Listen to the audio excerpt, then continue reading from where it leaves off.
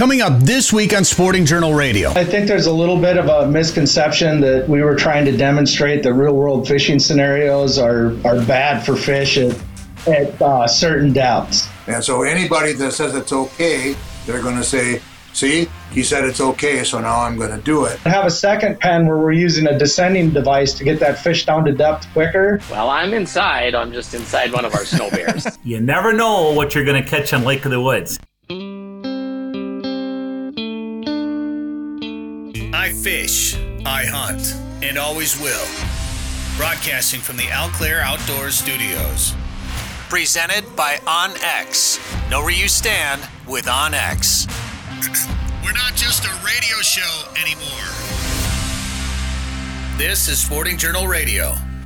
That's right. Welcome to the show. My name is Brett Amundsen. Thank you for tuning in on the network by demand, sportingjournalradio.com, or watching this on YouTube. That's Dan Amundsen next to me over there.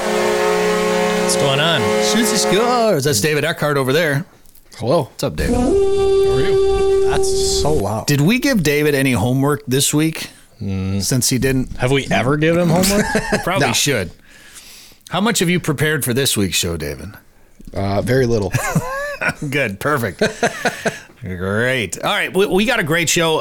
The last couple of weeks have been very, very interesting for us here on the show. We really appreciate everybody that's tuned in, that's watched, that listened, even the ones that disagreed with us. We thank you very much. And we thank you for the comments as well. And please comment below on this week's show. We got to figure out, we got to announce a winner for last week too. We'll do it in the comments here. But everybody who comments on this show will have a chance to win some gear from the Sporting Journal Radio. Wait a minute. You agreed to it. I heard it. I heard it. I think there's a cars. Toyota Tundra given away. There's a new Toyota Tundra, but I'm the one driving it. You can ride with me sometimes, but I'm keeping it. But you might get a cool hoodie like this, or maybe a coffee mug, or a tumbler, or a hat, t-shirt, and more. Check it all out. I actually added a bunch of dog stuff. I wanted to try out some of the dog stuff.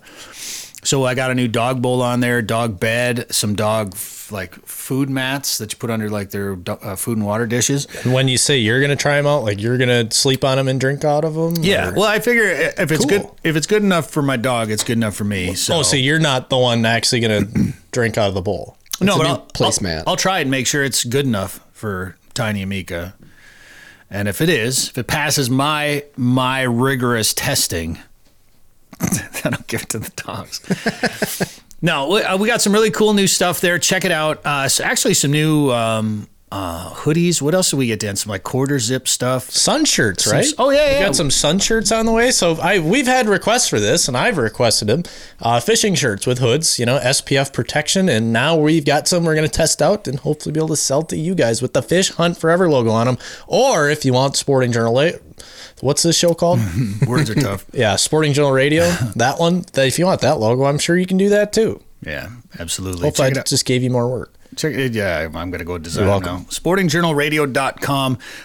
Fish Hunt Forever. I fish, I hunt, and always will. And what that means is we're going to do what we can to protect this lifestyle that we love, hunting and fishing, and being in the outdoors as often as possible. So sometimes we disagree with some things that are going on. Sometimes we agree with it. We try to call it as we see it and make sure that we are trying to further the discussion to make sure that we are doing the right things moving forward as outdoors people. And making sure that our elected officials who might make a law are also aware of our intentions as well, too. So we do what we can to try to make sure that you can do what you want to do. And we've been talking about barotrauma the last couple of weeks on this show. We're going to continue the discussion. So it all came from a DNR research study that Angling Buzz filmed. They put the video out. Aaron Weeb from Uncut Angling responded. We had Jeremy Smith from Angling Buzz respond to that. Aaron wanted to respond to that. The only people we hadn't had on yet was the DNR. So this week, we have the DNR side of the story. Dave Weitzel is going to be joining us. And then we also have Jeff Sundin, who's been a part of some of the citizen panfish work that's been done here in the state of Minnesota. He's also a fishing guide. They're both up in the Grand Rapids area. They're going to be joining us in a little bit. Joe Henry will be back to talk about Lake of the Woods. And Lucas Mertens from Devil's Lake, from Haybale Heights Campground Resort on Devil's Lake, is going to be joining us from his Snow Bear on Devil's Lake with a report from up there as well. Dan, who are the sponsors this week on the show. Lake of the Woods Tourism. Lake of the Woods is the walleye capital. Plan a trip for this winter at Lake of the Woods or spring at lakeofthewoodsmn.com. Haybell Heights Campground and Resort. Still time to book a trip to Devil's Lake. Learn more at haybellheights.com. Prairie Sportsman. We are so close to the new season coming up in January, but you can watch episodes anytime at the Prairie Sportsman YouTube channel. So here's 4 YouTube channels for you to follow and subscribe to: Prairie Sportsman, Sporting Journal Radio, Fish Hunt Forever, and then also Tazen Lake Lodge. I'm going to be doing a couple of sports shows coming up for Tazen. So if you're going to be at the Northwest Sports Show in Minneapolis this year, I'll be there at the Tazen Lake Lodge booth. And then I'm going to Chicago, too, for the All Canada show. I don't expect any of you to be there in Chicago, but maybe. Hey, this podcast has reached a lot of people in the last few weeks. That's true. If you're in Chicago, go go check it out. All Canada show. It's January.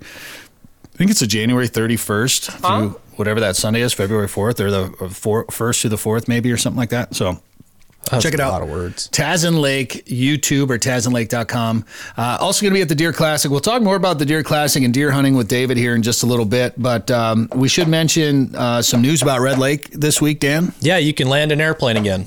Okay, good. The vehicle restrictions been lifted, so people can bring their ATVs, side-by-sides, et cetera, out of public launches. It was restricted just to resorts bringing people out, but now the public can do it again.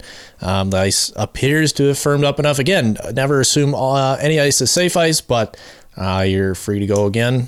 Follow your resort's guidelines. I know some people are letting ATVs and single axles out, so stuff's happening, and it's going to get real cold, so more stuff's going to happen. Like highs below 0 this weekend. Yeah. Gross. Fahrenheit. Yeah, that's right. Gross. I mean, we need it to build some ice. We probably could have done without the snow that we got this week, but we didn't get a ton of snow. It was a light snow. It'll blow off. We'll be fine. Yeah, I don't know. They called for 5 to 7. I'd say we got about 6 inches here, I think, on Monday? Tuesday? I don't remember what day that was. And another inch on Wednesday or Thursday or something. It's still light, though. It'll blow. At least out where we are in the state with not a lot of trees. The prairie. It'll blow. Yeah. Button bar. It's like we're the Dakotas. You know, people joke about when I lived in Fargo, man, it was brutal some days when the wind would blow. And I moved here to Minnesota. It's the same. Yeah. Western Minnesota. Pretty much the exact same. David's getting a phone call. Nope. No, that was me. Oh, Brett's going to answer it on air. No, answer it. Definitely not a real person on that one. So, all right, we got a couple other things that we want to hit on. We're going to take a quick break. Before we do that, though, we should probably go up and check in with Lucas Mertens, maybe? Yeah, let's see if he catches a fish out of the snow bear. All right, now it's time to head up to Devil's Lake to check in with Lucas Mertens from Haybell Heights Campground and Resort. Lucas, how you doing? Hey, I'm doing good. How are you? Oh, I'm not as good as you because I'm stuck inside and you're fishing. Well, I'm inside. I'm just inside one of our snow bears. So That's pretty cool. You know, those snow bears, first time I was ever in one was at your place up there. That's a pretty slick way to go. Pretty comfortable. Yeah, for sure. You know, when you come up here and you get a snow bear trip, I mean, you're going to pretty much eliminate the weather factor is the advantage that we have.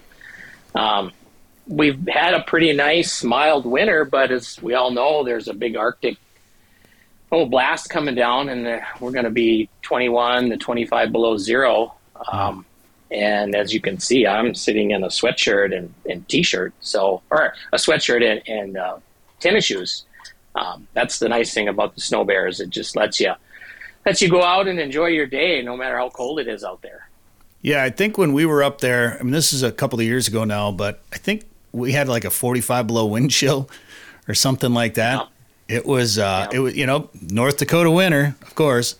It was brutal, but it was, you know, we hopped in there and you get to move around, and it was pretty warm and comfortable. That was a couple of years ago now. I know you've gotten a couple of new snow bears. Is that that looks like a newer one than the one we were in, Lucas? Yeah, we try to keep the fleet up to date, I guess. I mean, we run them every day, so we get some hours and some miles on them. I guess a lot of the new features now there's live scopes in all of them. Some guys are still using the Vexilars. I still like the Vexilar. I'm still a Vexilar guy, but that live scope sure just makes it, it's kind of like playing a video game all day is what it is. It's so much fun. And I can imagine what a school of perch looks like on a live scope too. Can you give us a little look? Can we look around that snow bear a little bit? I want to see what these newer ones look like. Sure. Yep. So let's see. For our radio listeners. Yeah, this is great. Great. Great Go to YouTube. Watch us on YouTube. Basically, as the guide or the captain here, he's going to sit up front, and then you got room for 3 other guys to fish in there. And then this one has 3 different screens for the live scope. Wow. You got one there, and then you got the one there, and then there's one in the very back there. So the guy in the back corner there can see the screen too. So you're running one live scope? One live scope, yep. So we got 5 total holes in these bears is what we got. I like the chairs. I don't think you had the chairs last time when we were there. I think I could sit in one of those chairs all day pretty comfortably. Yeah, for sure.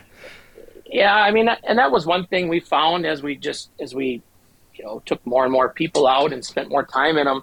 Just the more comfortable we can make them, the more comfortable our clients are. They all have two heat sources now. So there's floor heat, and then there's your forced air furnace. So on those real cold days, if your feet are cold, we'll just throw that floor heat on, and that sure makes a big difference. Oh yeah, that's nice. Because I remember sitting in a sweatshirt and just regular pants or whatever, but my feet got a little cold. I remember wearing my heavy boots, I think, last time we were up there. So that floor heat would be nice. Right. And we're putting aqua traction floors in them now, and that seems to keep them a little bit warmer too. So, gosh, that's nice. How's fishing? How have things been? How's our ice kind of came late this year so far. How's it been up there? Well, we typically start our season the day after Christmas, and it was kind of nip and tuck. Everybody was a little nervous. We were probably sitting with 8 inches at the time, with some places being open. But Devil's Lake, we've been fortunate enough to not get any snow, and that's really helped our ice. I'm currently, I measured it before we came on, and I'm sitting on 13 inches right now is what I'm at. Okay. How? So, go ahead. Well, I was just going to mention that. So what I'm doing out today is I'm just going out. Our perch are kind of sliding a little bit deeper now. We were fishing in that 18 to 22 foot range, and they're still holding in there. But I'm just going out and looking for spots today that we haven't hit this year yet, just to see if there's a new school there. All the other snow bears are out. They're actually on some pretty good fish today. Some perch and some walleyes. So but I'm just kind of out doing the scouting, I guess. Well, that's not a bad gig. No, Need help? No. We'll come help you scout. Sure. Yeah, absolutely. Sure. How the walleye fishing's been pretty good? Yeah. Walleye fishing's been pretty standard. Looking for some structure. And that anywhere from 6 feet up to 20 foot. Where we've been hitting some walleyes, buckshots, and just and minnow heads have been just the key. For us, it's been just kind of standard Devil's Lake procedure. Sure. All right. And how are things going? It's been kind of a weird year. I know I've talked to some different places that have, people have either, canceled or whatever, had to push off or waited to book. Do you have, if people wanted to come up, do you have some openings and get them out? We could probably sneak them in February. We're not 100% full, but I mean, we are getting close. But you always have an open date here or there. You might have a big group that comes in and you might have just a kind of an off day. So we do day trips too. If you're just up in Devil's Lake, for the day, we can take you out for a day trip, or we can set you up with one of our packages where we're going to put you in our cabins and take you fishing and just take care of you while you're up here. They're nice cabins, comfortable. I was really impressed with those when we stayed there a couple of years back. I hope this year too, we waited so long to get good ice. I hope you get a good ice until April. I hope you have a good March and it goes late. I know a couple of years ago, I feel like you had a lot of bonus time. We had a real cold winter and the ice stayed late, it seemed like. But so hopefully you have a pretty good March up there this year too. I know that can be really good up there on Devil's Lake, Lucas. Well, usually if Mother Nature is going to even things out, we're probably going to maybe have a cooler spring. So, yeah, we might get, especially if we don't get any snow, we're going to build some ice really fast this next 10 days. I would say a week from now, we'd probably be sitting on 24 inches is where we'll be at with the temperatures and no snow cover. Yeah, that'd be great. I know we were scheduled to do some filming next week, and we're going to go out with the DNR, and they're like, it's going to be 0. I think we're going to push it back, maybe the following week. And I was like, yeah, I'm okay with that. I'm just fine with that. So, all right. Well, what if people want to book a trip with you? What should they do? What should they know? What do they need to know? Sure. So we have a Facebook page, and I keep that fairly updated in the winter. I'm not going to put all the pictures on there, but I'm just going to tease you enough. So then go to our Facebook page. We have our website, and that has all our prices on it and different packages. Or if they just want to call and chat with somebody, they can call me, and my phone number is 701-351-3130. HeyBaleHeights.com, Lucas Mertens. Good luck out there today, and thanks for being on the show this week. Hey, thanks for having me. Ice fishing season is here. This winter, plan a trip to Devil's Lake, North Dakota. Not only will you have the chance to catch their legendary perch, but this year, Hay Bale Heights has been catching big walleye after big walleye. And they're doing it from a mobile, comfortable snow bear.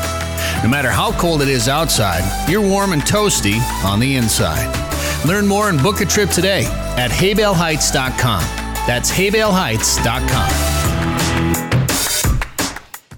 We're back. This is Sporting Journal Radio. Thanks for tuning in on the radio network by demand at sportingjournalradio.com or maybe watching this on YouTube. Please like it, subscribe to us, and share it, and comment below. And we will draw a winner from all the commenters, and they'll get some free gear from the Sporting Journal Radio store. Hey, what other website that you can subscribe to get some outdoor updates is the Outdoor Feed at theoutdoorfeed.org. It's through the organization Aglow. It's comprised of over 500 members of outdoor content creators, writers, brands, companies, tourism destinations, and every day we put up new news from the outdoors on that website right there. If you're watching this, you can see it at theoutdoorfeed.org.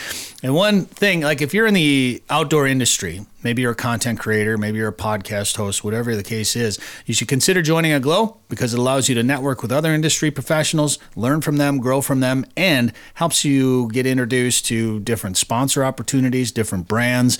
And we do these things called media camps. And this year we've got another media camp coming up in February at Lake of the Woods. We'll be at Riverbend Resort February 12th through the 15th. We're going to be doing some fishing. We're going to be learning more about the Lake of the Woods area, and all these writers and people are going to be filming and gathering content and then going back home and putting all that information out. So you're going to get to learn more about Lake of the Woods through them, and they're going to be going to there. Maybe they live out east. Maybe they live in Texas. Maybe they live somewhere else. That's the beauty of what these media camps do. So maybe you're a destination. You want to host one of these camps and get messaging about your location out to these different areas across the United States and Canada. And I think we have people like in Australia or Norway or something too. I have talked to, there's one person I know I talked to with an Australian accent at one Aglow conference. I think Canada's represented a little bit, but we could always use more Canadians. It's the more diverse the group is, the better. More hunt. Don't look at me like that. No, you're right. And I say that like, if we get more anglers, more hunters, you get a guy, Frank Campbell's a perfect example for us. We met him and we went to New York to go fishing. New York City. Yeah, exactly. That was like Buffalo and Niagara. Right, but I never thought of going to New York to go fishing. Right. And now it's a destination I want to go back to again and again and again. And it really opens us all up to these opportunities. We can teach our audience, Minnesotans, Iowans, Dakotans, Wisconsinites, about going to... Your wife wants to go to Niagara Falls for the honeymoon or something. That's not all a bad deal. Go fish. Niagara River's amazing. And eat the best pizza you've ever had. That's right.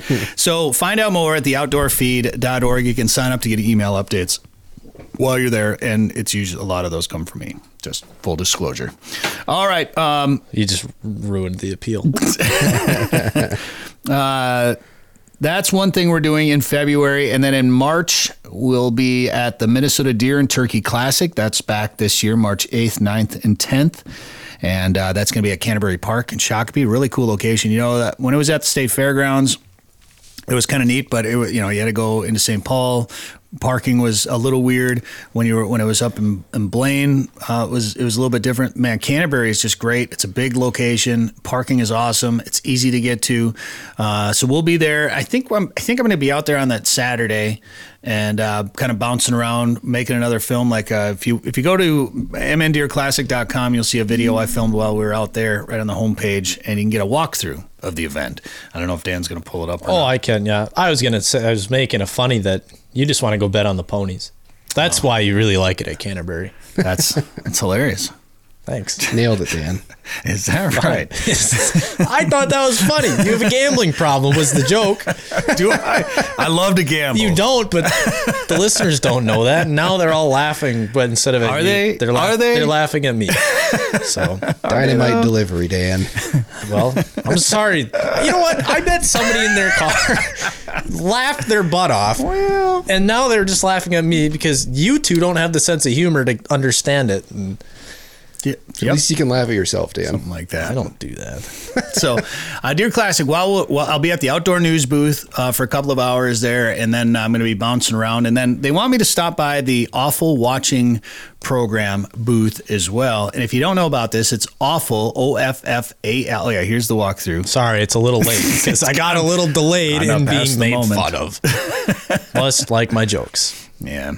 So you can watch this walkthrough. I think it might be on our Fish Hunt Forever YouTube channel as well, or Sporting Journal Radio. Anyway, if you go to mndeerclassic.com, you can watch it.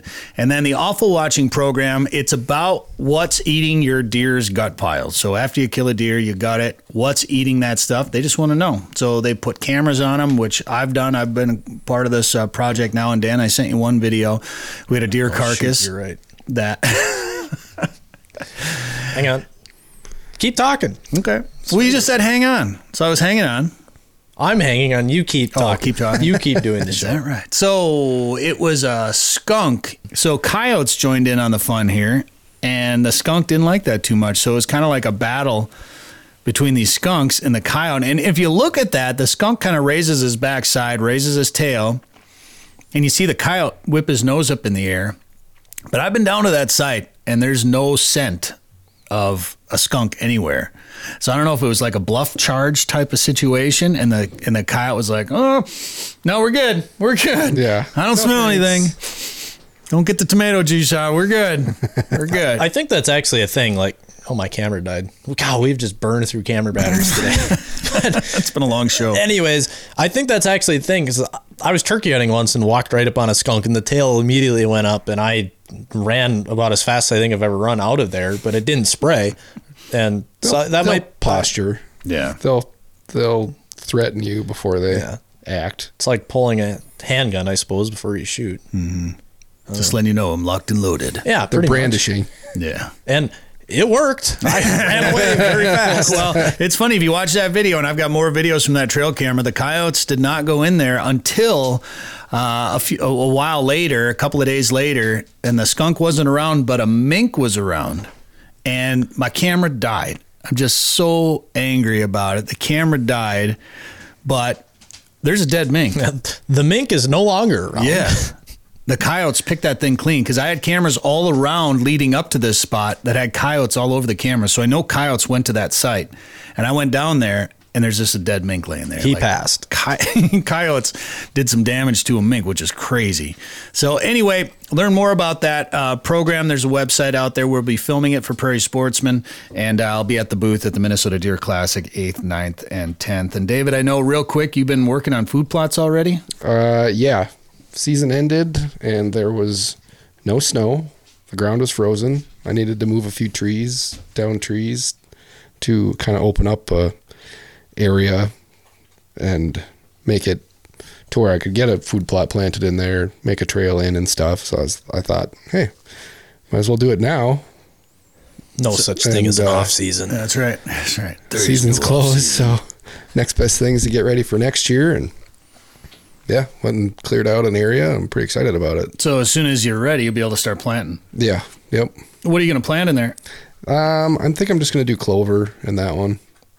It's kind of a small little staging area before they head out into some big egg fields. So is that now? Why would you do? Is that because is there a canopy? Is it going to be a little bit harder to grow something different? Yeah, it's still pretty wooded, but it's open enough. I mean, there's grass growing and stuff in there, so there's enough sunlight for some to grow something. And I wanted to plant something that's I maybe don't have to come back and plant every year. Little low maintenance. That's the best. Yeah. That's, I think, the angle I'm going to take on that one. Isn't it funny? I said this last week too. Isn't it funny that when the hunting season ends, how productive a guy can be? Start getting projects done that have been on the list, or take advantage of no snow this year to get something done like that. All right. Well, we got a lot to get to this week. Dave Weitzel and Jeff Sundin coming up to continue the Barotrauma talk. We'll talk about that DNR study and get the DNR's perspective on the entire situation. And we got to talk to Joe Henry right now. All right, now we're going to check in with Joe Henry from Lake of the Woods Tourism to see how things are going up at Lake of the Woods. Joe, how you doing? You know what? Doing really good. I'll tell you something. The old saying is, you never know what you're going to catch on Lake of the Woods. And I'll tell you what, this last week or so, boy, I'll tell you what, is that holding true? Oh, yeah. I know Dan told me about the first one, and then as I brought it up to him again, I think the next day, he's like, oh, and did you hear what else they caught? So when you have a body of water that big and it's part of a river system, obviously fish are going to be moving in and out. And I've always been really excited about lake trout up on the Canadian side and obviously muskie fishing up there too. But turns out you don't have to go to Canada to catch those fish, Joe. No. Well, and you're right, river system. And I would say that probably pertains as much to the lake sturgeon as anything. But then, you got 14,552 islands. You got really deep water up in Canada. And in the winter, if we're going to catch a lake trout, as an example, on the south end of Lake of the Woods, it's in the winter. And the reason for that is the water temps, obviously, under the ice are fairly consistent. So that fish can be roaming around under the same temperature of water. So we get one every once in a while in the South Shore Lake of the Woods. The other one that was a big surprise is Lake of the Woods is known as a muskie fishery. But that's up by the northwest angle, up amongst the 14,000 islands. Not on the South Shore. We don't get a lot of them in the South Shore.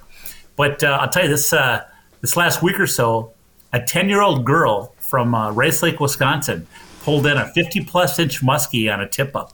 And you take a look, if you're looking at this, on your computer, your phone, or whatever, I'll tell you what, that muskie is huge. It is a frickin' tank.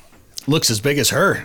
It is as big as her. I mean, it's a big fish, But the 10-year-old caught that. So kind of fun, I saw an interview and Dad said, yeah, we saw the fish go under the hole and it was like lighter colored. And we didn't get a good look at it, but it was big. And then, we got that fish back and kind of realized it was a muskie. And it just so happened that when we pulled it back to the hole, the head was just positioned right. It kind of came up the hole and gave me a shot at grabbing it, under the gills there and pulling out of that hole, and it worked out. So, but what a fish, though, huh? Pretty one too. Like that's a gorgeous, gorgeous muskie. Beautiful fish, big fish, But I tell you, and of course, we've been getting a lot of sturgeon. I've been getting some sturgeon photos coming in.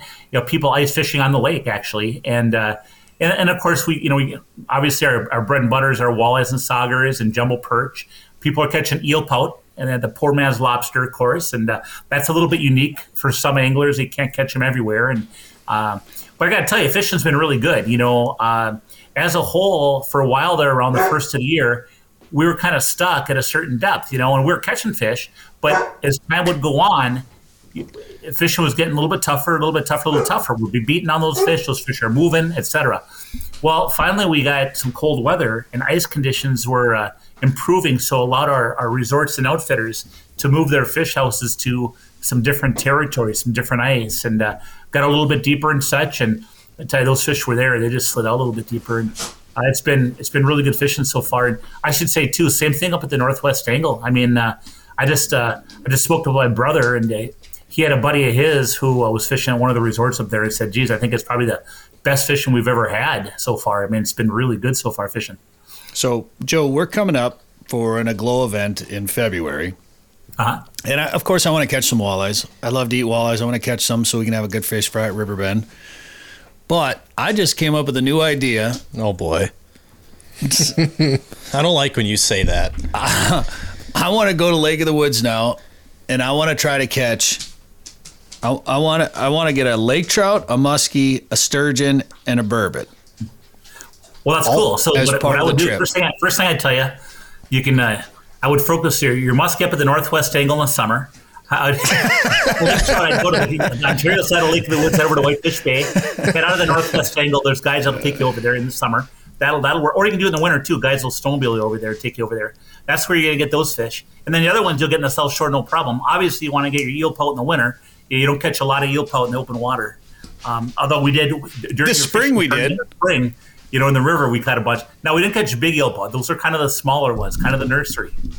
That was so crazy, Joe, and I'm sure it happens more often than we realize. But that seemed just wild for us to catch all those burbot in the Rainy River, and everyone doing it on the same day. Every boat. That was so we were up there for 3 days and nobody caught any, and all of a sudden the one day it was like, hey, who caught a sturgeon or a eel pout? And everyone's hands go up. Yeah. Like, huh?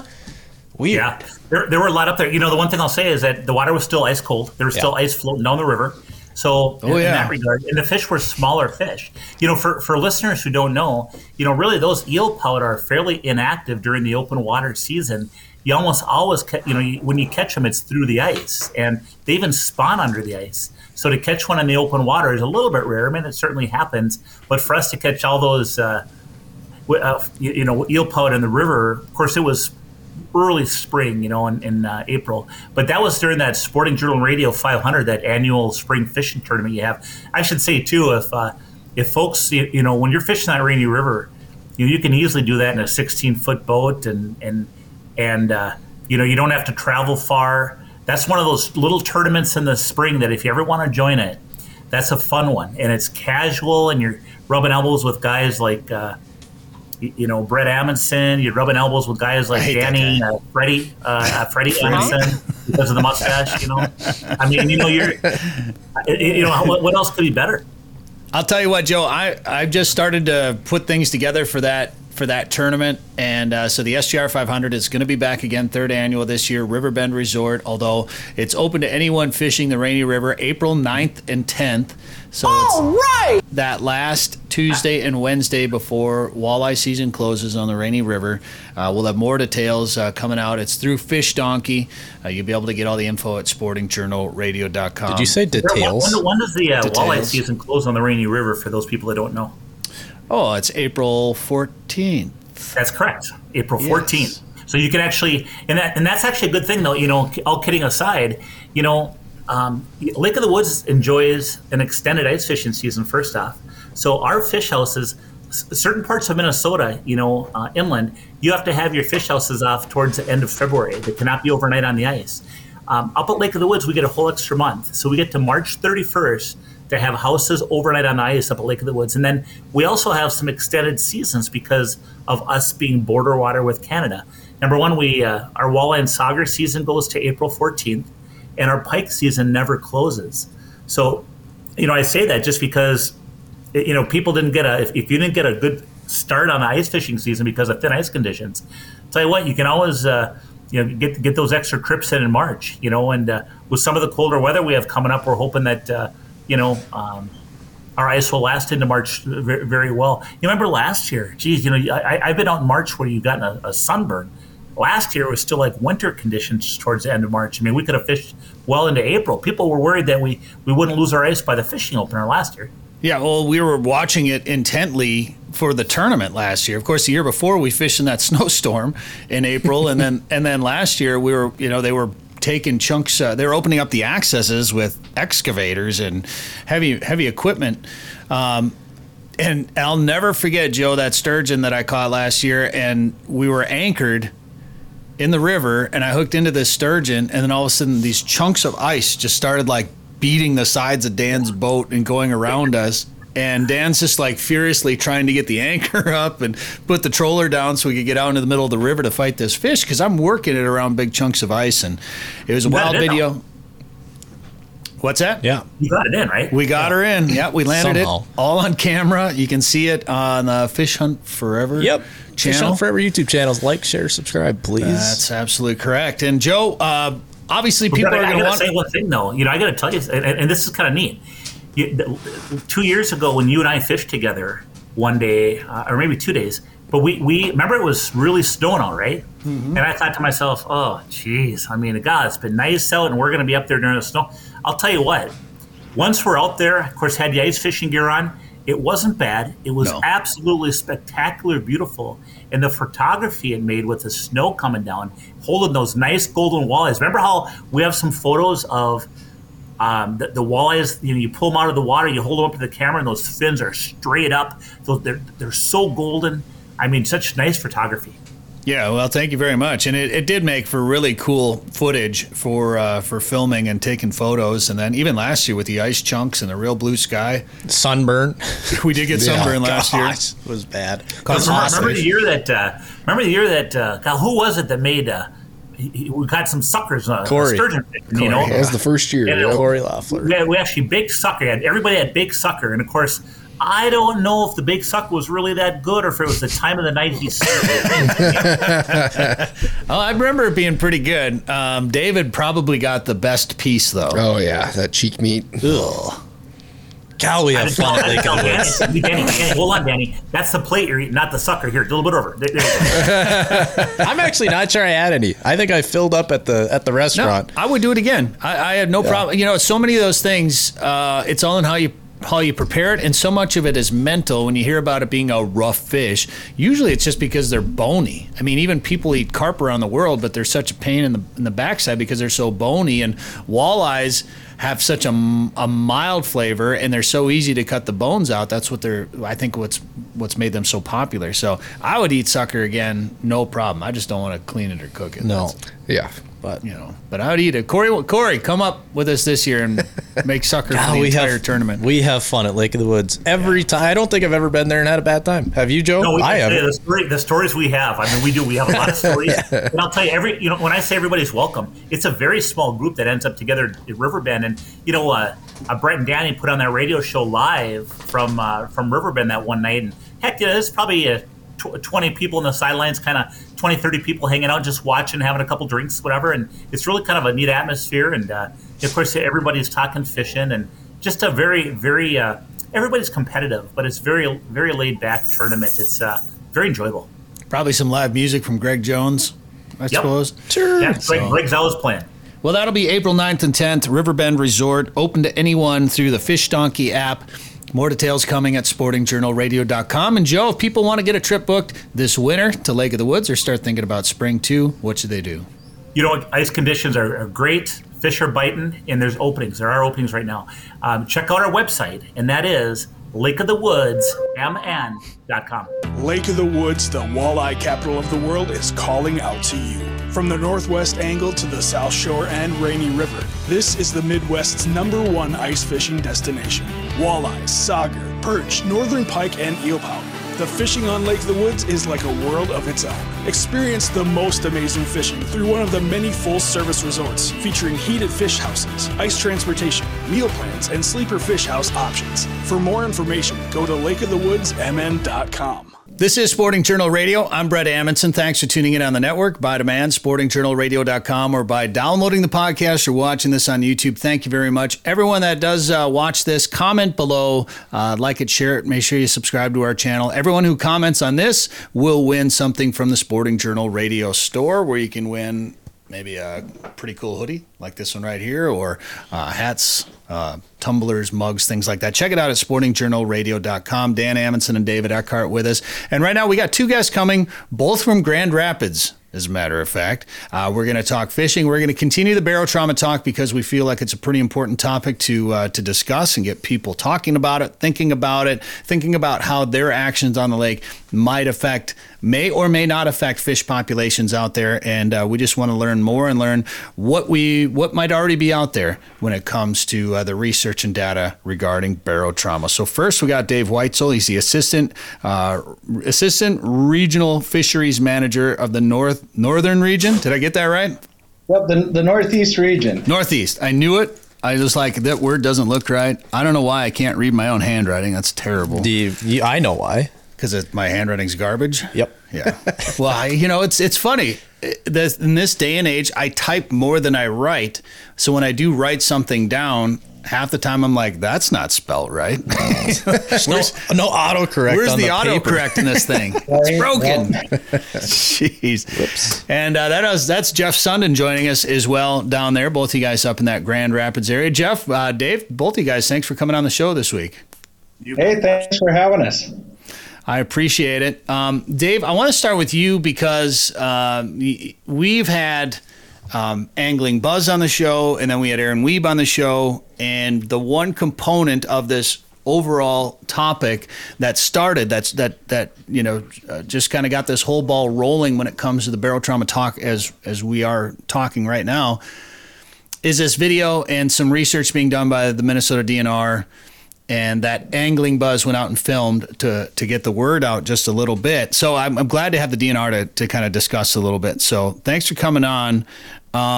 Let's just kind of start at the beginning. This particular barotrauma study that's taking place, how did this come about?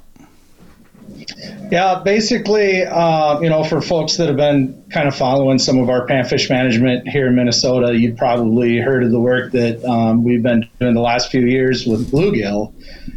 So we had kind of this citizens advisory work group driven bluegill project that was kind of winding down. So as a group, we discussed with our stakeholders, work group members, and just other anglers, where do we go from here? And kind of the next thing that they wanted us to take a look at was crappie, because, when we look at angling across the state, walleye is still the most popular species, but bluegill and crappie are right up there with walleye.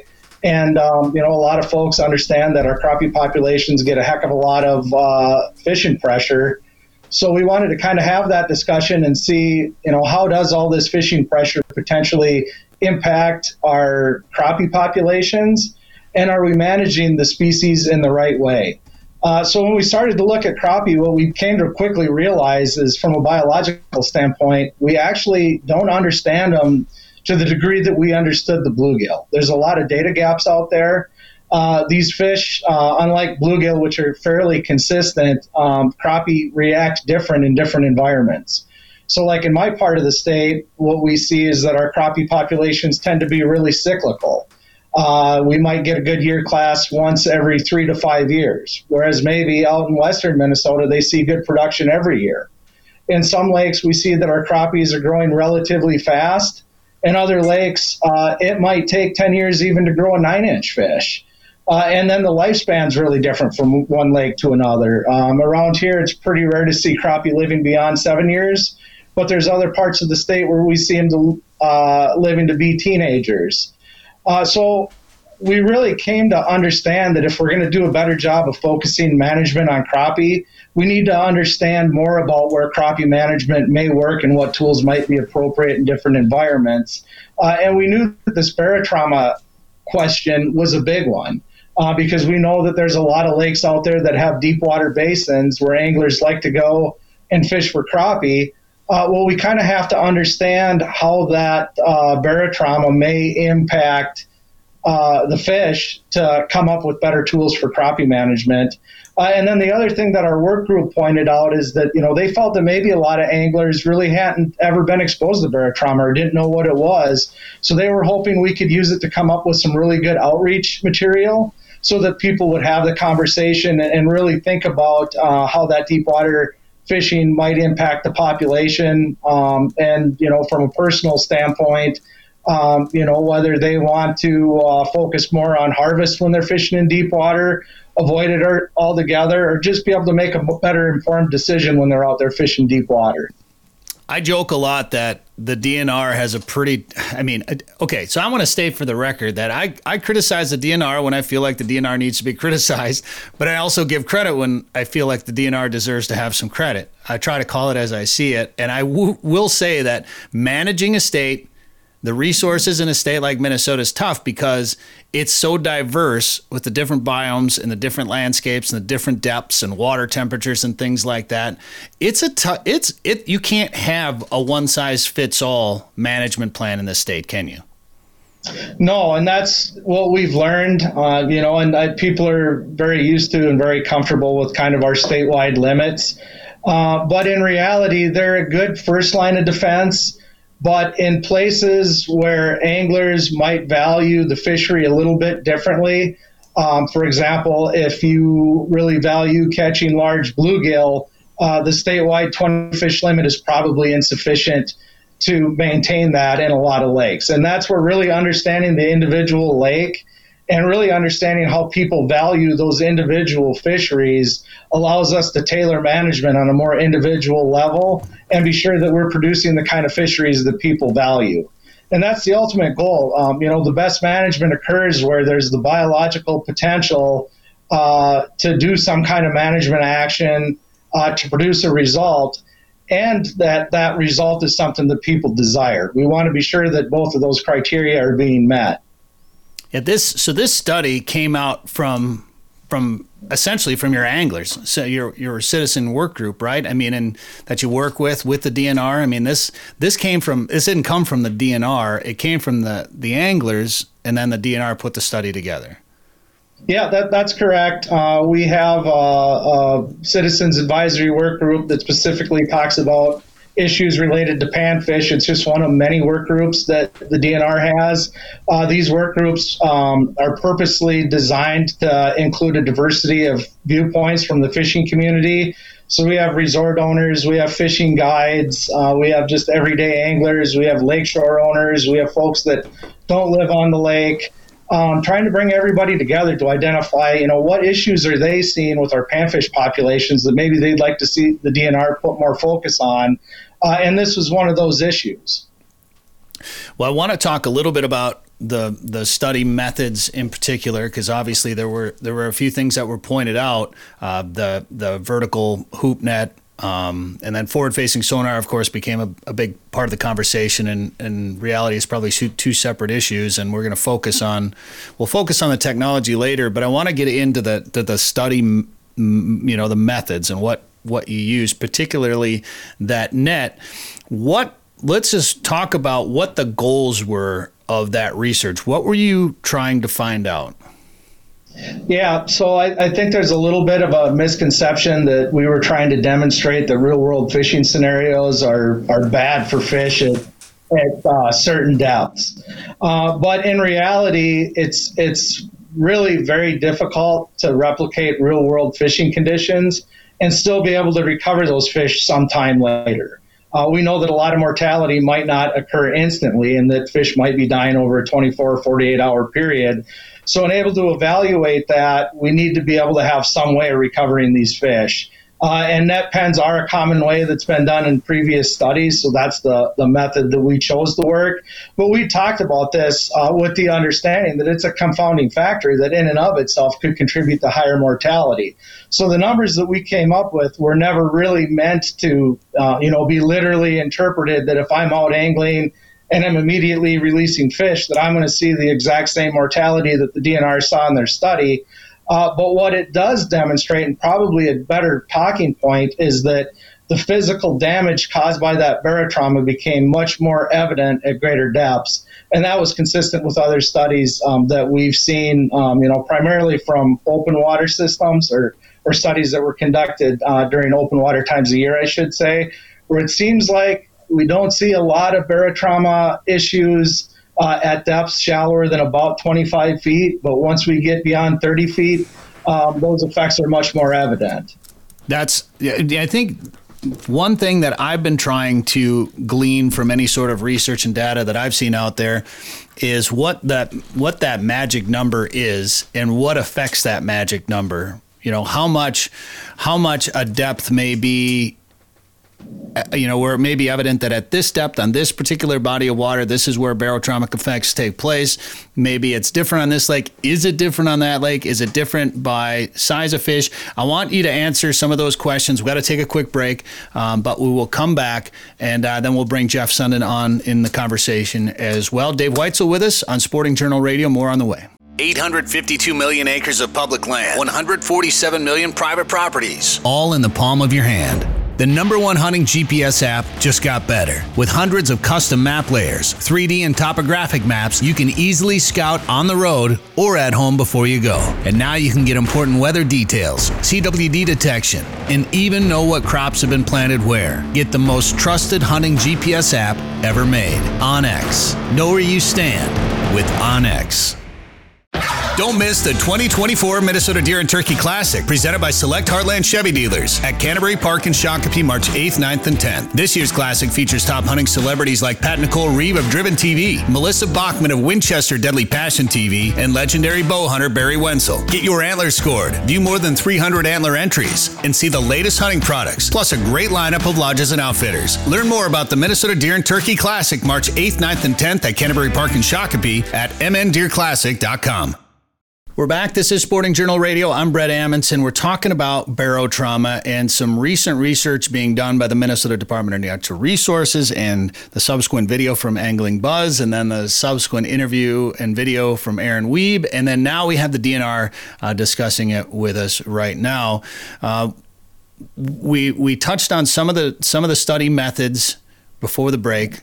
And then I think we started to talk about what depth you might start to see barotrauma affect fish.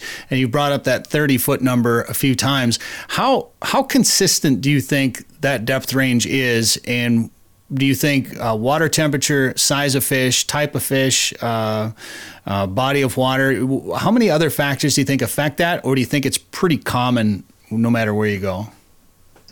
Well, I think from the standpoint of barotrauma in and of itself, keep in mind it's the weight of the water that's above the fish that's being reduced as the fish is brought from a deep depth to a shallow depth.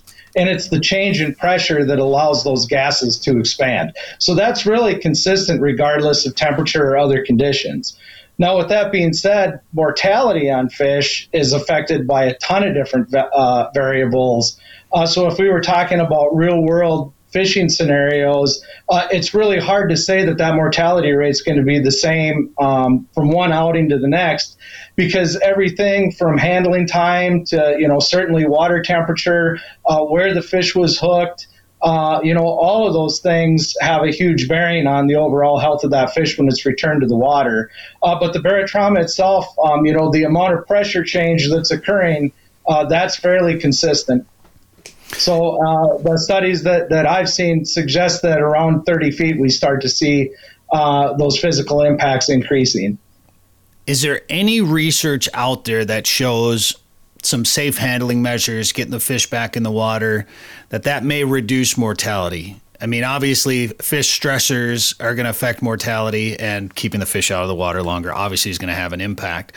But where do you think, is there any research that shows that there's variables that barotrauma, if you catch 10 fish out of 30 feet of water, are they all going to be affected the same? Or how can we determine, is there anything out there trying to tell us what's changing the effect on different fish? Does that make sense? Am I making sense with that?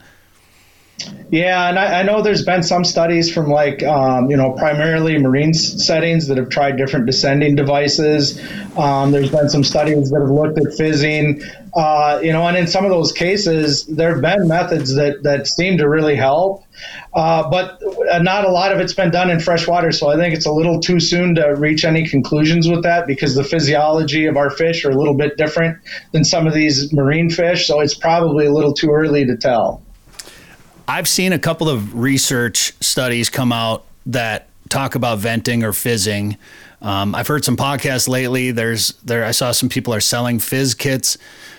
I think they were more or less talking about bass, but I've always kind of been in the impression that fizzing can't really be healthy for any fish species. I mean, putting a hole in a swim bladder sure seems to be counterproductive to the. I mean, maybe it gives them a chance, gets them back down to the bottom, and that's, you know, a last resort type measure, such as a descending device as well. But I mean, I guess if it were me and I was down to a descending device or a fizz, I'm going to use the device 100% of the time. But is there any positive data out there that fizzing or venting can be beneficial? Not that I'm aware of from the kind of fish that we'd have here in Minnesota. And we did try fizzing on kind of a small subset of the crappie last year. And what we found is those fish swam down to depth, you know, more or less immediately. But unfortunately, because the swim bladder was ruptured, after 24 hours, all of those fish were dead. So in the case of crappie, at least, it seemed like the physical damage to the swim bladder was such that it was contributing to mortality. Okay, yeah. I just feel like you're putting a hole in a pretty vital part of a fish's body that, you know, when it comes to buoyancy and being able to swim up and down a water column, it's a pretty important part of their body that you're damaging. And it's extremely fragile. If I don't know if you've ever maybe filleted a fish that was caught in deep water and been able to observe the swim bladder when it's expanded. Oh yeah. But it's paper thin, maybe the thickness of like a plastic grocery bag. So it's very easy for that to become damaged, and once it's damaged, it's probably hard for the fish to recover from that. All right, I want to get back to the study here in a second, and then also talk about the panfish work that you've been a part of. But I want to get Jeff on. Jeff's been waiting patiently to come on the show. Jeff Sundin, I appreciate you coming on. You've been fishing for a long time, so from an angler and a guide perspective, what are your thoughts on Barotrauma? Well, I run parallel to a lot of the things that Dave was just saying. There's a couple of little details that I came into this maybe 10 or 12 years, started writing about my website when I ran into Bob Mesa one time down at the Minneapolis Sports Show. We were just having a casual chat, and I mentioned something about catching northerns in deep water. And he looked at me, don't do it. Don't do it. Don't go down there. Don't fish for those deep fish. You're going to kill them all. They'll never recover. And so I started getting interested in barotrauma at the time, and that led me to study Rebecca Eberts up in Saskatchewan, had done a study on it, and I found some others. In fact, I just published an article a couple of days ago that will give you links to a half a dozen studies that were done in freshwater. One of them was an ice fishing study. Another one was a study regarding deep water walleyes on Rainy Lake, so on and so forth. And so those will all give you some basic understanding of what's going on out there. But the world that I live in, and when you had your interview with Aaron, the world that he lives in is the world of anecdotal information, right? The scientists want to study things and find out exactly what's going on. But a guy that's been fishing 40 years and has seen, you don't really need a study to tell you that if I hand you a hammer and say, hit that window, the window's going to break, right? We already know it, and we wouldn't need to have a study to do that.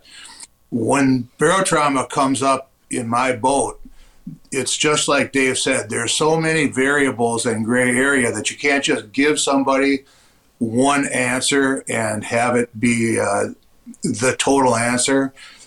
But what I can say is that if you want to do what's best for the fish, and this is a common thread no matter who you talk to on the subject, if you really want to do what's best for the fish, just avoid fishing for them in deep water and you'll be okay, or you'll be a lot better off.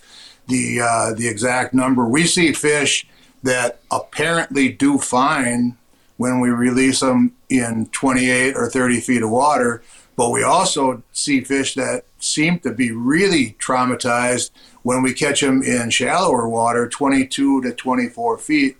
And for me, it seems to have something to do, and again, this is totally anecdotal, but it seems to have something to do with how much that fish wants to bite and how long it's been sitting in the spot. If you fish a spot maybe multiple times over the course of a month, and the fish have been laying in deep water. Every time you go there, they're always there. It seems like those fish are a little more susceptible. Folks that have ice fished a lot have had the experience. You drill the hole, you drop your lure down, and the lure is 6 feet below the ice, and you can already see the fish charging up from the bottom to grab it. Mm-hmm. When that fish is that hot to trot and they're coming after your lure, and it seems to be voluntary that they're coming up into that shallower water, they seem to do a lot better. So, how long the fish was there, how hard you have to work to get them to bite seems to influence it, and whether or not the fish is actually on the move by himself, or if you're, just teasing them out of that deep water. All of those things are bad. Before I let it slip out, the conversation that you were just having with Dave about fizzing, I was spring, and the subject came up, and Brad Parsons was at the meeting, and he pointed out that before you discuss in Minnesota, before you discuss fizzing, you should keep in mind that it's illegal to do. So whether it works or not, it's not allowed in Minnesota anyway, so it's kind of a moot point. Yeah. Well, and that brings up a couple of other things. One, I think, good point that Aaron brought up that was a good part of our discussion was calling. And I can't believe that calling is still allowed in Minnesota. I'm a little surprised at that, in that it's allowed in the winter. Jeff, what are your thoughts on being able to call walleyes or crappies? Well, to be honest with you, I'm kind of like you. I wrote an article last spring, and I thought that culling was illegal. I didn't realize how to do it.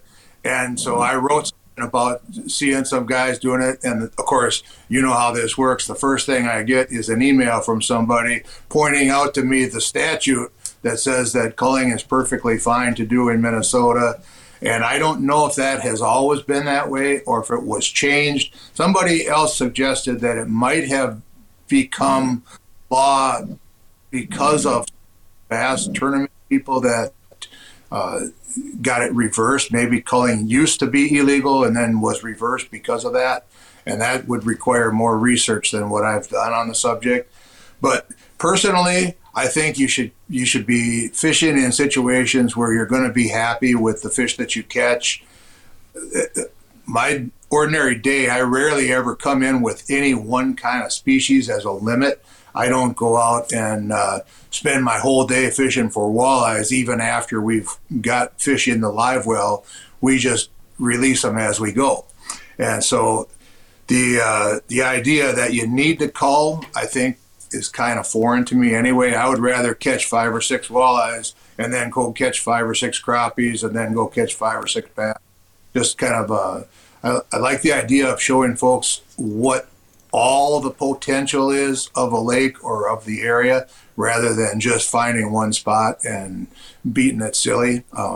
That's just me. That's a personal opinion and the way I like to do things. I know some folks like to do it a different way. Personally, I'd avoid calling unless there was some really compelling reason why, something totally caught you by surprise and you just found yourself in a situation where it didn't make any sense to not return a fish and trade it for another one. A good example of that might be in our region. There were a couple of lakes last year where the fish were reaching a length that was so close to the slot limit that it was really hard to measure them. And when you're getting into where you're looking at a 1/8 of an ounce or of an inch or a 1/4 of an inch difference, and maybe you got a questionable fish in your live well, and then you catch one that's well within the legal limits and you want to play it safe, make sure you're doing everything by the book.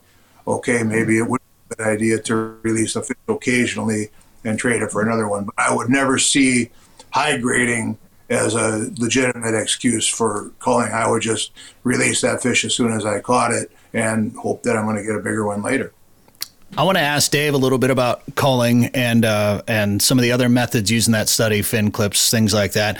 But we got to go to the podcast. Hey, so if you're listening on the radio, thanks for listening. And if you want to hear more of this conversation, find us on YouTube or go to sportingjournalradio.com. All right, Dave, when it comes to the culling fish. Do you know how long it's been legal in Minnesota, or do you know much about that subject at all? No, I don't know a ton about the history of that one. Okay. All right. Well, we'll just agree that it's probably not the best in most scenarios. But let's go back to the research done on barotrauma with crappies in particular. And one of the other subjects that came up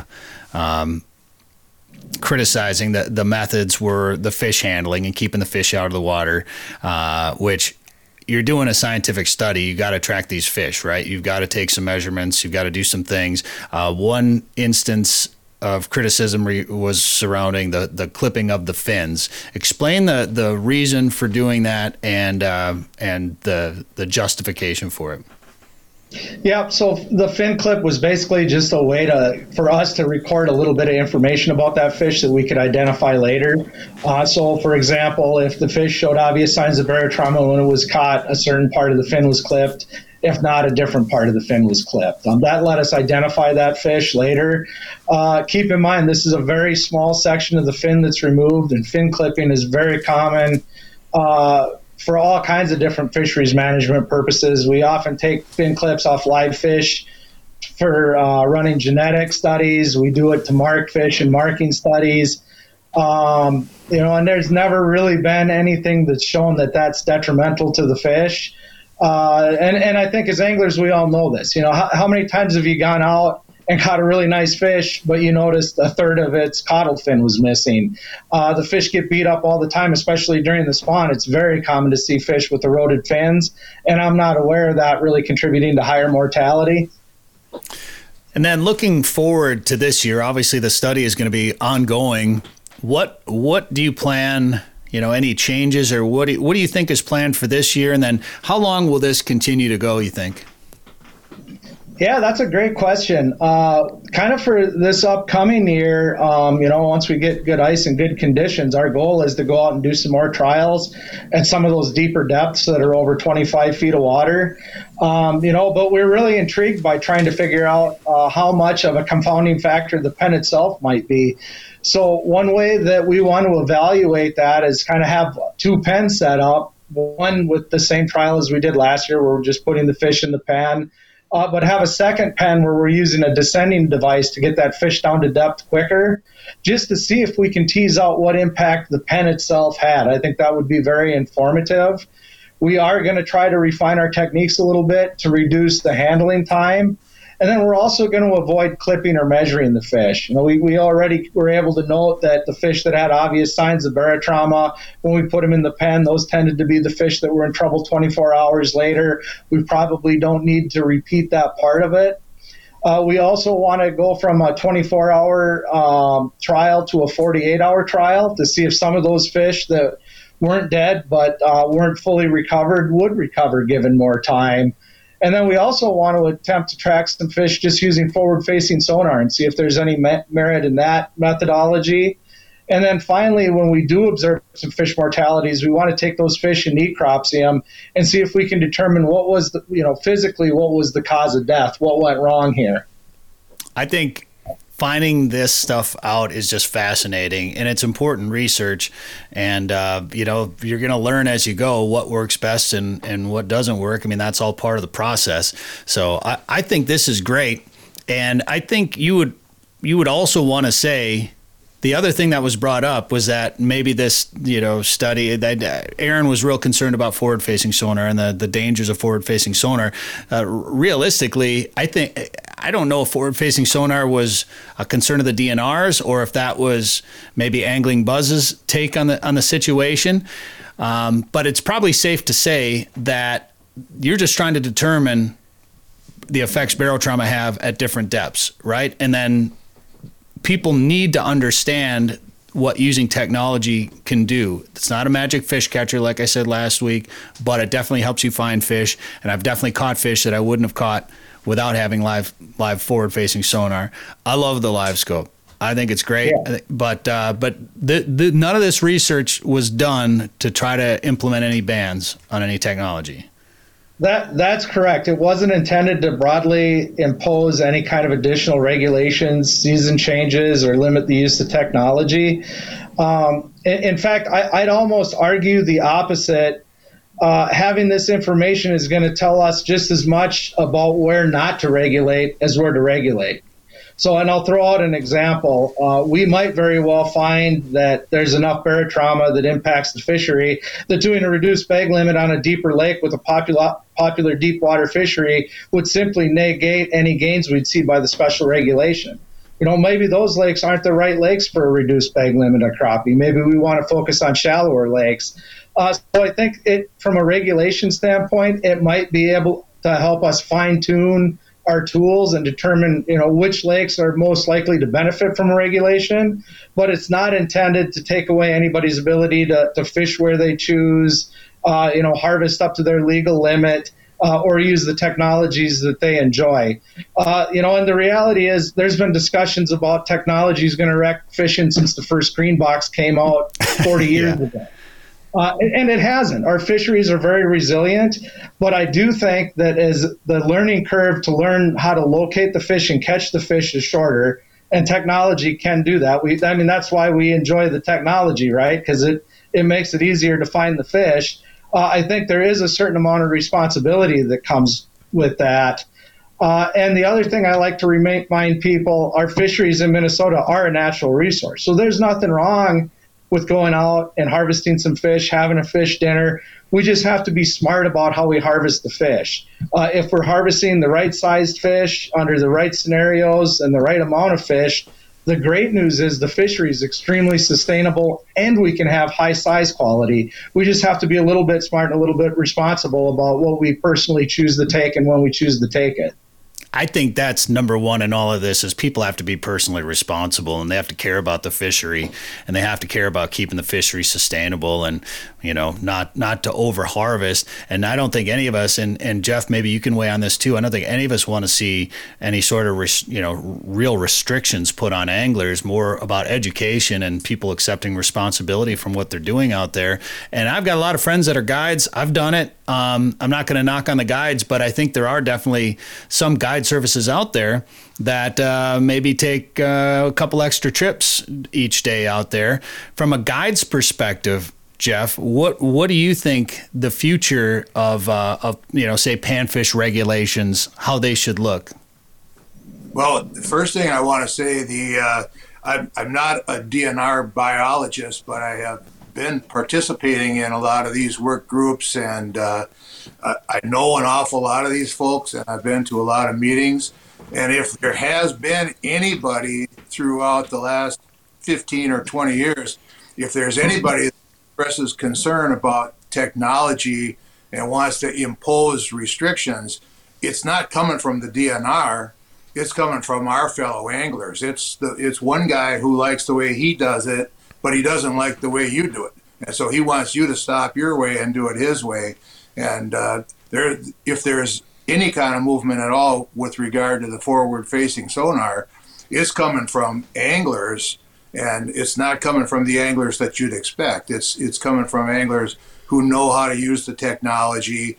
And I think when you're familiar with it, it kind of scares you more than it scares the average angler out there, because you understand how powerful a tool it is when somebody else might just think it's a cool thing to use. It does maybe help a little bit and they can see the fish and it oohs and ahs, but not necessarily, they don't understand the full power that they've got at their fingertips. And the personal responsibility part of it, I think, is that's a common thread. And you notice when you go to my website, you don't get a pop-up ad trying to sell you something. You don't get redirected to a sponsor or anything. Like, I get up in the morning and I write that stuff and it's all for free, and anybody that wants to use it can use it. It's just plain information. It doesn't have anything to do with the commercial side of things. So to address some of your concerns, other guides that do 2 trips a day, that's been going on quite a while, by the way, but this definitely makes that easier. I can't tell them what to do. I can only influence the system by setting a good example. I do, and that's what I do. I try to do things as close to what makes good sense as I possibly can. And if some folks see that and pick up on it and follow along, that winds up being great. This Barotrauma is a good example of that. The Panfish Committee that Dave spoke about, I've been a volunteer on that committee, and I've mentioned Barotrauma several times over the years. I've written about it for a long time. For maybe 8 or 10 years, it seemed like nobody really cared about it, and all of a sudden now it's hitting the mainstream news. It's kind of everybody's talking about it. It took a long time, but just simply putting the information out there is enough to get people thinking. And then if you get enough people doing that, everybody's thinking, what's best for the fishery? How can I make a little bit better than it was when I found it? Then down the road, you don't have people pushing and shoving, trying to be the first in line to reduce a bag limit or ban some sort of electronics. And when you get the responsibility that comes with using all this stuff, like Dave said, the way I look at it, the biggest responsibility we have is just to ourselves. Yeah. Because all of us just want to go out and catch more fish. It doesn't have anything to do with goal than that. We all just want good fishing, right? And you want your fishing to go the way you want it to go, and I want mine to go the way I want it to go. But none of it works if we don't sustain the fish populations, and we can do that.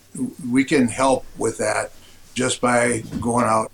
A good example being a proper role model for our fellow anglers, I think, is a good idea. Yeah, absolutely. And I will say the one thing, when I don't want to keep going back to Aaron's video, but his concern may not rest with, say, the DNR, particularly the biologists, the guys out there doing the work who are probably fishing on their days off.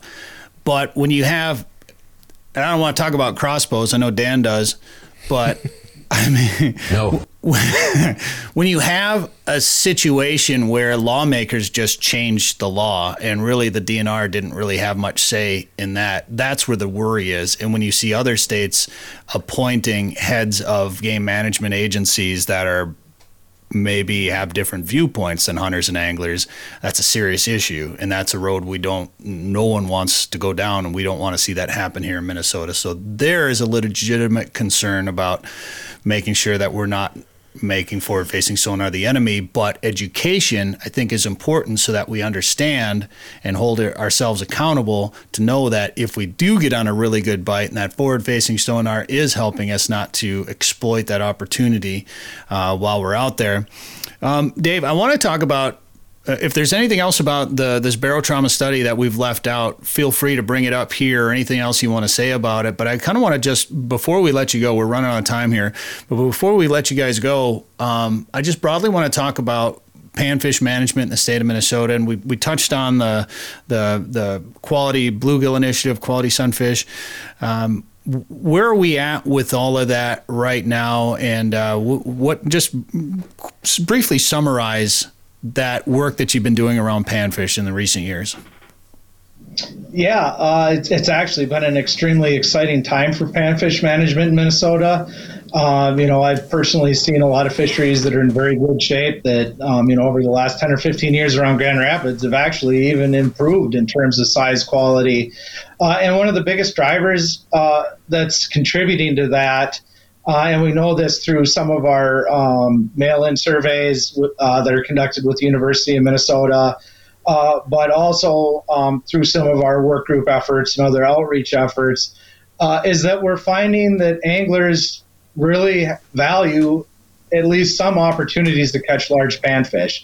And that wasn't always the case. When I started my career, I think panfish were primarily valued for the harvest of panfish, but attitudes have slowly changed over time. So people are more willing to think about maybe trying some experimental regulations on lakes, or even on lakes that don't have experimental regulations. They're thinking about whether or not they actually need to harvest their full limit of fish. In reality, if everybody was to agree to only limit themselves to the amount of fish they needed for a meal at one time, we probably wouldn't need a lot of special regulations because harvest would be essentially taking care of itself through voluntary efforts. But as far as where we're at with like our bluegill, we're pretty happy with how that program ended up working out. It was a long effort that really started with this panfish work group. I think we reformed the work group back around 2015. And at that time, we asked the members, what's the number one concern you have just with panfish in general across the state of Minnesota? And they felt that it was the number of lakes that had big bluegill had declined, or maybe they weren't finding the big fish that they used to, or that the lakes that did have big bluegill, they felt had an increase in fishing pressure. So they really asked us to focus on what could be done for bluegill. So we talked, really over a 3-year period about every option under the sun, whether it be seasons or statewide limit changes. But ultimately, what we decided is that bluegill fisheries are different. Not every lake has the right ingredients to produce big bluegills. And maybe we should focus on the lakes that have the best ingredients to produce a big bluegill. So we asked our biologists to identify lakes in their work areas that could potentially benefit from a reduced bag limit. And we came up with a list of about 150 lakes. Well, that's only half of the puzzle because for a regulation to work, it needs to have the biological potential to make a difference, but it also needs social support. Our goal is to provide fisheries that people value, not necessarily to have that fishery produce its maximized or its maximum. All right. Yeah, you were saying you were basically talking about you don't want to manage the lake just for the biggest fish. You want to manage the lake for the best angler opportunity. Yeah, correct. It does us no good to produce fish that people don't enjoy. So to understand that, we need to know how people value the fisheries. And what we found is that on a lot of lakes that did have big bluegill, people valued catching big bluegill, and they were willing to keep fewer fish if that meant that fishery could be maintained. So ultimately, we proposed 5 or 10 fish bag limits on about 150 lakes around the state, and ended up moving forward with new regulations in 20 and 21 on 146 of those lakes. So if you add that to the existing list, before that we had 57 lakes. We're at about 200 lakes right now that have a special regulation for bluegill, which is right within that original goal that we set for ourselves based on what the biology was telling us. But again, our goal is to really meet that intersection where the biological potential and the angler values intersect. That's where good fisheries management occurs, and that's our goal. Have you had a chance to see any results yet, or when will you start to look at how these regulations are affecting the fish? Yeah, I should back up. Prior to this Quality Sunfish Initiative, there were about 60 lakes around the state that had already gone through some period of time with the special regulation. About 20 of them had the regulation on for a long enough time that we could evaluate them. And sure enough, it seemed like a 10-fish bag limit was maintaining good size quality in lakes that already had good size quality. And with a 5-fish limit, we actually saw some improvement. So we did have a small set of lakes that were kind of a pilot that would suggest that these limits were appropriate. Now we've expanded that to nearly 150 new lakes. The plan there is that we've already collected a couple of years of pre-regulation data on those lakes. So we know what the population looked like before the regulation went into effect. We'll do probably a mid-regulation checkpoint at about 5 years. But the real interesting information will occur in about the 10th and 11th year when we hope to do back-to-back surveys on these lakes. That way we can look at the population 10 years after the regulation's been around and compare it to how it looked before the regulation went into effect to determine if those regulation goals were actually met or not.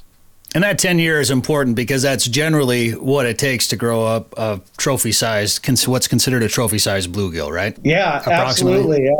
Generally speaking, they only grow about an inch a year. So in a lot of lakes, a quality 8-inch bluegill is 8 years old.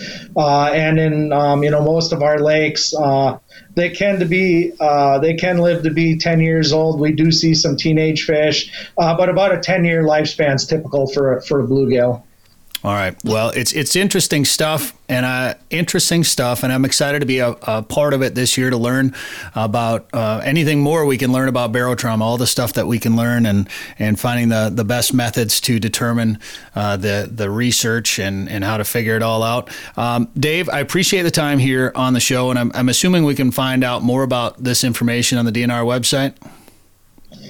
I'm not sure if we have anything dedicated to the barotrauma stuff. It is part of our outreach plan. Maybe that's on the Angling Buzz website then, I bet. Is that where we saw it, Dan? You had it pulled up earlier. Probably. But like the QBI, QSI stuff, that's out there as well?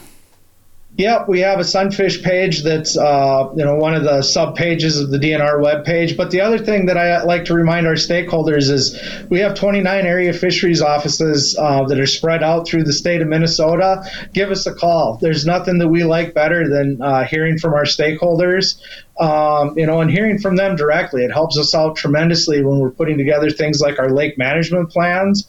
So feel free to look us up, give us a call. We'd love to talk to you. All right. And Jeff Sundin, I appreciate you coming on. And is there anything you would like to add about this research or the future of panfish management in Minnesota? Well, not so much that, but you touched on the education and the personal responsibility. And I want to thank you for having this program and the ongoing discussion, because this is part of the education process, and folks that do their best to give both sides of the story and try to get the accurate information out there, I think helps everybody. You have to be a little careful. The one thing that concerned me about some of the trends we've seen lately in public commentary are if you make a declaration that it's safe to release a fish in 35 feet of water, there's a lot of folks out there that are using that information to justify their behavior. They're using that because what they want to do is go out and fish because it's easy. And so anybody that says it's okay, they're going to say, see, he said it's okay, so now I'm going to do it. And I think that's part of our personal responsibility as educators to make sure that when we do put information out there, it's accurate and it's meaningful and people can take it to the bank and rely on it, because a lot of the things that happen in fisheries, when you mentioned the legislature getting involved, they don't just wake up in the morning and decide to do that. Somebody plants that seed in their brain and then they go and take action on it. And like I said earlier, when you're talking about the DNR, particularly when you're talking about the field people, the biologists and the scientists, the people that are out in the field doing this stuff, they're not interested in figuring out how to get rid of fishing.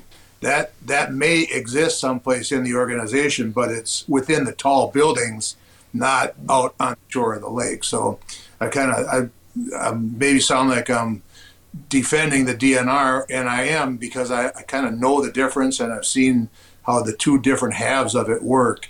And don't leave these field guys in the dust just because you think that somebody down in St. Paul is making a bad decision once in a while. I totally agree with that. That's a great way to say it. The guys in the tall buildings. Yeah, I know. I like that. I love it. I love it. And I will, that's one thing I criticized Aaron a little bit about, because, and to his credit, he did say many times in his video, don't fish deep. But in this day and age of short attention spans and the comments that we have gotten, my gosh, all the people that are big fans of his have just, it's been an onslaught of comments, and some good, some not so good, some interesting ones. But so many of them had that message that, well, he released them safely. It's fine. We can fish in deep water if we get the air out of the mouth and give them a little nudge, then they're going to be fine. And defending Aaron a little bit, I think he was trying to show that, hey, don't do it. If you do it, this can be a measure that you can take as almost like a descending device last resort type measure to help that fish survive. Here are some fish handling measures. But again, a lot of people didn't take that message. They took that it was okay to fish deep, and that was the issue that we had as well. So, man, guys, this has been great. I think we could have this conversation for hours. Unfortunately, we don't have that much time, but I really appreciate both of you guys coming on, and I'm looking forward to more research being done and, and learning more and keeping people in the know and understanding that they're responsible. They are ultimately the ones responsible for the future of hunting and fishing. There's management agencies and lawmakers, but it's the people out there doing it and making sure that they do it the right way that are going to ensure that we have a future doing what we love to do. So Dave Weitzel and Jeff Sundin, appreciate the time on the show, guys. Thanks for having me. Thank you. Sporting Journal Radio is a division of Macaba LLC. If you've got a question, comment, or story idea for us, send us an email. Go to sportingjournalradio.com. While you're there, you can learn how to advertise on the show and visit our store for hats, hoodies, coffee mugs, and more. Go to sportingjournalradio.com.